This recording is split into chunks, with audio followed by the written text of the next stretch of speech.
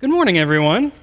My name's Andrew. If we've not had a chance to meet, I'm one of the ministers here, and it's my joy to bring what is hopefully a message from Scripture that will remain with us even after we leave the building this morning. Well, we're here today for one reason and one reason only, and that reason is King Jesus. We're celebrating his birthday today, and tomorrow on this holiday we call Christmas, which is simply, as you know, Spanish for more Jesus. I didn't get a laugh at 8 o'clock either. We'll just cut it from here on out. Is it because it's hard to see the accent mark on the A in Christmas? Is that probably what it is? Well, in this season, you've had work parties, family gatherings, shopping in stores, shopping online, decorating your homes, decorating your workspaces and desks, and also viewing the must-watch Christmas movies of the year, which only seems to get harder every year because there never seems to be enough time to get all the correct ones in, yes? So usually, at least as far as I'm concerned, they go for me, the absolute must-watch Christmas movies are, and these are in no special order, by the way, but I'm thinking The Santa Claus, I'm thinking The Polar Express, I'm thinking Home Alone, It's a Wonderful Life, and most critically, and I'm using that word on purpose, most critically, A Muppet Christmas Carol. I don't know if any of you are in the same camp. Thank you, other millennials out there. I decided to watch this a couple of nights ago after the kiddos went to bed, and my wife wanted to make sure that I didn't indeed want to watch A Muppet Christmas Carol with Audrey, our 2.5-year-old, who would be seeing it for the first time, and I just said, I don't have any Muppet expectations for her this year, which I think has been my favorite sentence I've uttered all December, but I'm confident that next year Audrey will indeed be Muppet ready. I take it seriously. As we do with so many traditions, Christmas is a time we take traditions seriously, and one of those traditions is making our way to a local church or our home church to sing Christmas hymns and to hear the nativity story, the Christmas story. That's Mary, that's Joseph, that's the baby Jesus in his manger, angels appearing to shepherds, wise men bringing gifts. We like the familiarity and comfort of a story that we've heard countless times before, and yet, at least every December, we have yet to grow tired of hearing it. Well, in my prep for this message for all of us and everyone else who will come the rest of the day, I was drawn to the, I'll call them poetic words of my favorite author. His name is Frederick Buechner. He passed away last year at the age of 96, which is plenty if you ask me. But he was an ordained minister right alongside being a prolific author. And I don't know if you're a reader like me, but if you're a reader, then you know that if you're lucky enough, then you might find a writer who, I'll just say, speaks your heart language, or just his words touch your soul like no one else's. If you're lucky, you found that author. Buechner seems to be that for me. But I want to revisit some words he had to say about Christmas some time ago. Buechner once said this in an interview. He said, "It seems to me one of the miracles of the Christian faith is that the feast of Christmas survives what we have done to it. All the hoopla, claptrap, commercialism, and all the rest of it that I don't even need to go into because everybody knows what it is. Yet somehow it does survive. This extraordinary moment when the whole year slows down and you point to this unimaginable event where God somehow became made flesh. What often occurs to me about Christmas is that if it is really true, if the Word really became flesh, if the mystery behind all that really took the form of a human life, this vulnerable, tiny human life whose skull you could have crushed with one hand, then there must have been extraordinary anguish and intergalactic struggle to have this extraordinary thing come to pass." Well, from the Bible this morning, we will not disappoint in hearing about this extraordinary thing. We will tackle a precious scene together, but we will bring out some of the high-stakes drama that can easily be lost in telling the, shall we say, G-rated Christmas stories we're more accustomed to. Well, revisiting what the kids read for us in the video, we'll start in the Gospel of Matthew, chapter 2. You can follow along on the screen, or if you have your Bible with you or your preferred Bible app, you can follow along there. Matthew, chapter 2, verse 1. I'll just read these first 3 verses. After Jesus was born in Bethlehem of Judea in the days of King Herod, wise men from the east arrived in Jerusalem, saying, "Where is he who has been born King of the Jews? For we saw his star at its rising and have come to worship him." When King Herod heard this, he was deeply disturbed, and all Jerusalem with him. So at least several months after Jesus is born, wise men show up on Main Street in downtown Jerusalem wanting to know where this rumored baby king is, as they really, really, really want to worship him. Now, these wise men, they're also called magi. You've likely heard that before in the context of the story. And they are scholars from another kingdom. Most think it's somewhere in Arabia. And these guys, they're skilled in mathematics and science and astronomy, astrology, and probably even in certain occult practices. Today, if we had an equivalent, we probably really don't have an equivalent of this today, but the closest we come is somewhere between a scientist and a professor with just a little side of witchcraft. Well, despite what nativity sets and paintings or storybooks or even your own memory when you read and hear this, whatever they've told us, we don't know exactly how many wise men there were. We like to think that there were three just because we know there were three gifts, so one guy holds each of those, but there could have been more, there could have been a couple. We just know they were plural, but Matthew simply doesn't tell us.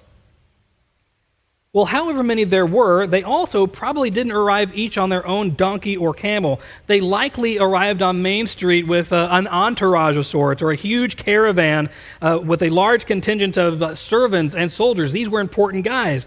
They were wealthy and prestigious men. Had a lot to travel with.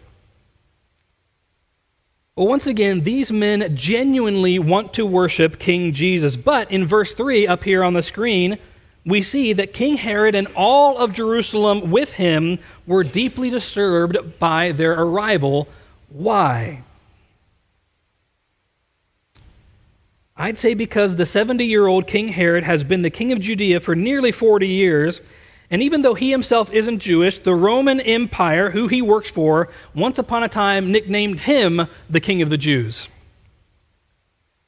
And I don't know how well you know your history or how well you know your Herod, but Herod is a deadly combination of insecure, unpredictable, and violent. To Herod, there's only room for one king of the Jews in this town, and it's going to remain him. And why is all of Jerusalem deeply disturbed right along with him? Probably because they know their king really well. They know his reputation, and they have no idea how he's going to react. The city is on edge. Well, first thing he does, King Herod first reacts by calling a meeting with Jewish religious experts. We'll pick up in verse 4. Just another few verses together. Verse 4. So he, King Herod, assembled all the chief priests and scribes of the people and asked them where the Messiah would be born. In Bethlehem of Judea, they told him, because this is what was written by the prophet.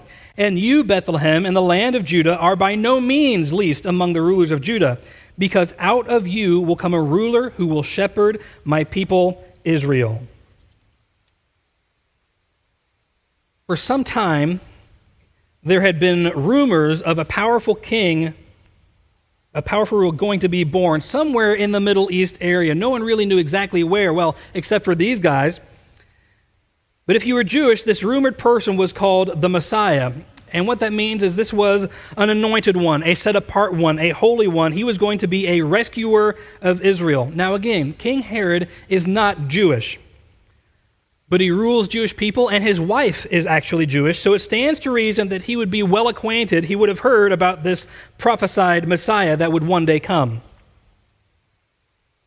Well, when the wise men say why they're in town, Herod's ears perk up, and he calls in the chief priests and the scribes who can tell him all about the Messiah. They're the experts. He's calling the experts into the room. And they tell him the Messiah would be born in Bethlehem, as that has been prophesied for centuries before. And I wonder if I'm Herod, are goosebumps erupting on my skin, and is a chill going down Herod's spine as he recognized that Bethlehem is just 5 short miles south of Jerusalem where he is. Well, Herod has the location, and so he dismisses the chief priests and the scribes. And then he calls another meeting, verses 7 and 8. says, "Then Herod secretly summoned the wise men and asked them the exact time the star appeared. And he sent them to Bethlehem and said, 'Go and search carefully for the child. When you find him, report back to me so that I too can go and worship him.'" Well, it seems, at least according to the Magi, these wise men, they've arrived at the exact right time with the stars and God guiding them. Well, then King Herod sends them to what he has found out is the exact right place, that being Bethlehem. And Herod asks them to report back when they find the child because he wants to go and worship him too. This is a lie. All King Herod wants to do is kill this baby boy. Now, we will not cover it this morning together, but if you read the entirety of Matthew chapter 2, then you can read about the lengths of great evil that Herod went to in order to try to ensure this happened. He was not successful. Well, let's now shift our focus away from Herod and on to these wise men. Verse 9 all the way through 12, end of our passage this morning. Verse 9, "After hearing the king, they went on their way, and there it was, the star they had seen at its rising. It led them until it came and stopped above the place where the child was. When they saw the star, they were overwhelmed with joy. Entering the house, they saw the child with Mary, his mother, and falling to their knees, they worshipped him. Then they opened their treasures and presented him with gifts, gold, frankincense, and myrrh. And being warned in a dream not to go back to Herod, they returned to their own country by another route." Well, through God's voice and guidance, again, he's pulling the strings, he's making this happen. Through God's voice and guidance, the wise men make their way to Mary and Joseph's house. And you'll notice there was no mention of a manger, no mention of an inn or an innkeeper.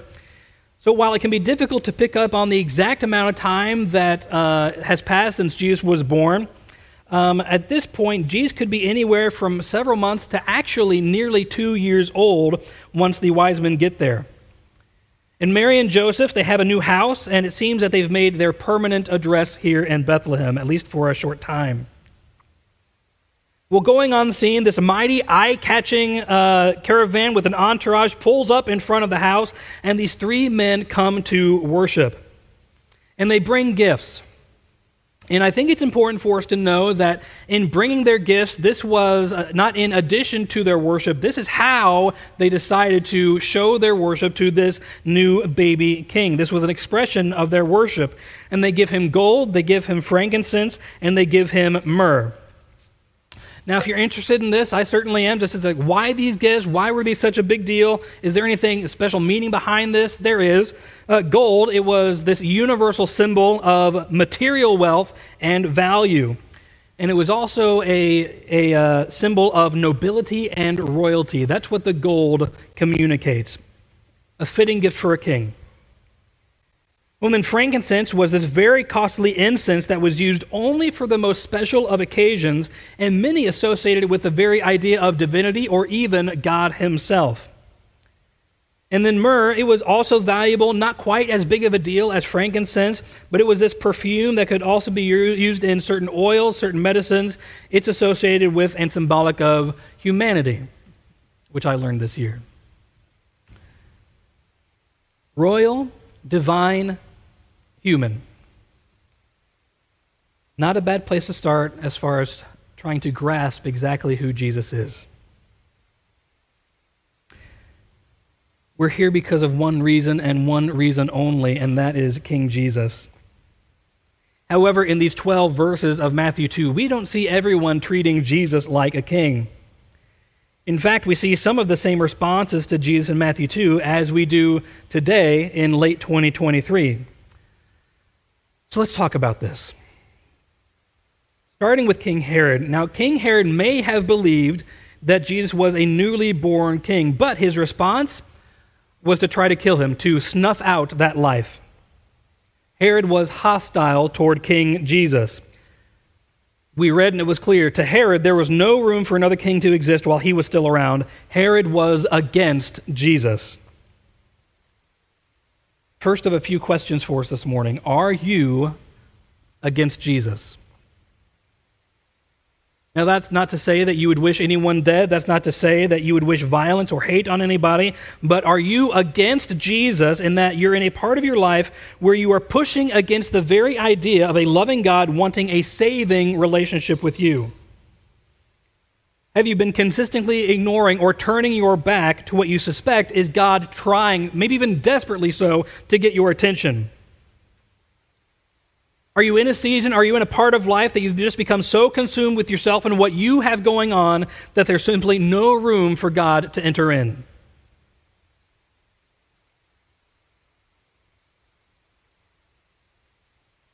Or maybe you're like the chief priests and the scribes who honestly just get a very short, barely a mention in verse 4, but they are part of this story.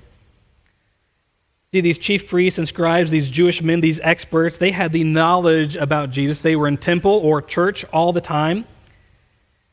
Herod calls his meeting, and then when they were called, they were quizzed by King Herod on their Bible knowledge, and you know what? They delivered. They passed. They got an A+ on their Bible quiz. What's the answer? Bethlehem. Good, they got it.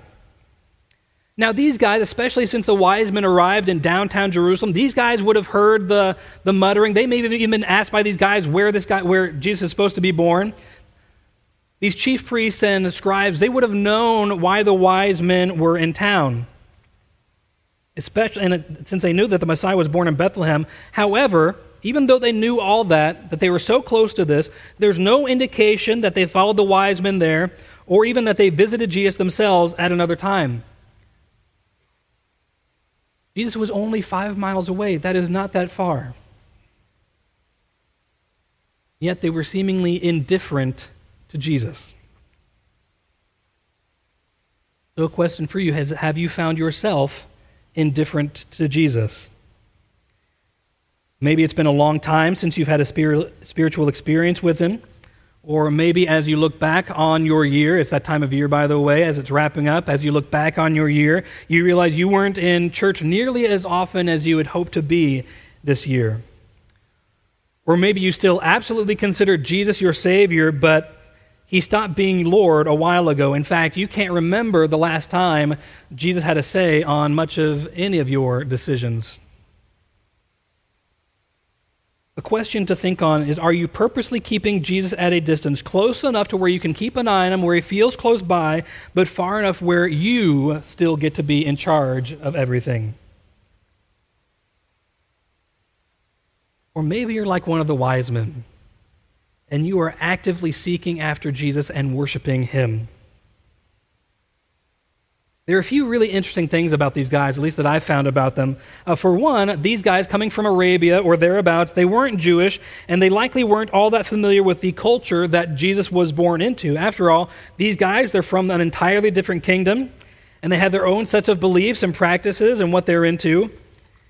And yet, of all the people in the world, of all the different types of people that he could tap on the shoulder, God appears to these men in a dream and says, get to Jerusalem, and he uses stars and signs in the skies to guide them to the just right place. This is really encouraging to me because it communicates that God loves everyone and wants a relationship with everyone regardless of their background. These wise men, they did not know God, but yet God chooses them and speaks to them and guides them in a way that makes sense to them. God doesn't get the attention of everybody in the exact same way. For these guys, he used signs in the sky. He used astronomy and dreams, things that they would understand. God will likely use something different for you. Well, when they get to Jerusalem, again, downtown Main Street, Jerusalem, the original Greek language has them saying that they kept on asking the question, where is he who's been born king of the Jews? They didn't ask just once. They kept on asking, probably everyone that they saw, because they needed to know the answer. They were asking everyone, and they were eager and excited to worship. That comes through in their keep on asking. Their hearts were searching. And it reminds me of this verse, and back in Jeremiah, an Old Testament prophet and book, that I think could apply to all of us. Verse 13 of Jeremiah 25 reads, you will seek me and find me when you search for me with all your heart. We see this from the wise men. And the interesting thing is, or just one of many, is these guys even had a background in witchcraft and the occult, and yet God still chose them and honored their genuine seeking hearts. Well, they get to the house and they fall on their knees in adoration and worship of Jesus. And then God warns them once again in a dream to get out of town and do not report back to King Herod under any circumstances. And by the way, had they been caught leaving town, likely in the dead of night, they very well may have been killed or imprisoned. It's just the kind of guy that Herod is. Well, we don't hear any more about the wise men after they worshiped and after they left their gifts. And I had some questions about this. I had some wonderings. I wondered, did they keep tabs on what was going on in Jerusalem over the next several years? Or did they keep their ears open for a young boy to grow up and rescue people from their sins? Were they keeping an ear open for that story to come out of Jerusalem and Israel? Well, we don't know. All we do know and all we do have from these guys is their example in how to respond to King Jesus. So in a world where we can be opposed to or indifferent toward God, we can be like them and choose to seek after him and worship him. If I say or use the word Advent, you've likely heard that before, and maybe you even have an Advent calendar at home. Who has an Advent calendar on a wall or something? Show of hands. I know it's more than three of us, but I get it. It's somewhat early. Well, we have a few Advent calendars at our house. Our oldest, 2.5, she has her very first Advent calendar. It's a chocolate one, and so there's obviously an excitement that comes with every new day. She wants to know, he wants that chocolate egg. Where's that chocolate egg? Well, and then my wife has a cheese Advent calendar. I didn't know these were out there, but they are. Looks something like that. And she's been graciously sharing the cheese with me with each day. Well, I nearly got in trouble a couple of weeks ago when I made a move toward the refrigerator on New Cheese Day. As I opened the refrigerator, my wife, not yells, because she's not much of a yeller, but emphatically, no, which is, again, very surprising from her. She says, don't. I'm like, hey, I'm not going to eat all of today's cheese. I know the system. We break it in half and we share, like always. And she says, no, I want to be the one who pokes through and opens the little door that the cheese is behind. That's the best part. Which is really confusing to me because I thought the part where I eat cheese is the best part of the cheese Advent calendar. These Advent calendars, though they bring excitement, largely miss the point of the real reason for Advent. Advent means arrival or a coming of someone. And in Christianity, it's the season in which we expectantly, excitedly, urgently await the arrival of Jesus. Well, today is the last day of Advent, and we celebrate the arrival of Jesus tomorrow on Christmas Day. The wise men brought gifts. Tomorrow we'll give and receive gifts, maybe just like we have under this tree up here. But even with those joys, I've heard it said that we cannot outgive God. His generosity is unmatched. Let me read this to you. For God loved the world in this way.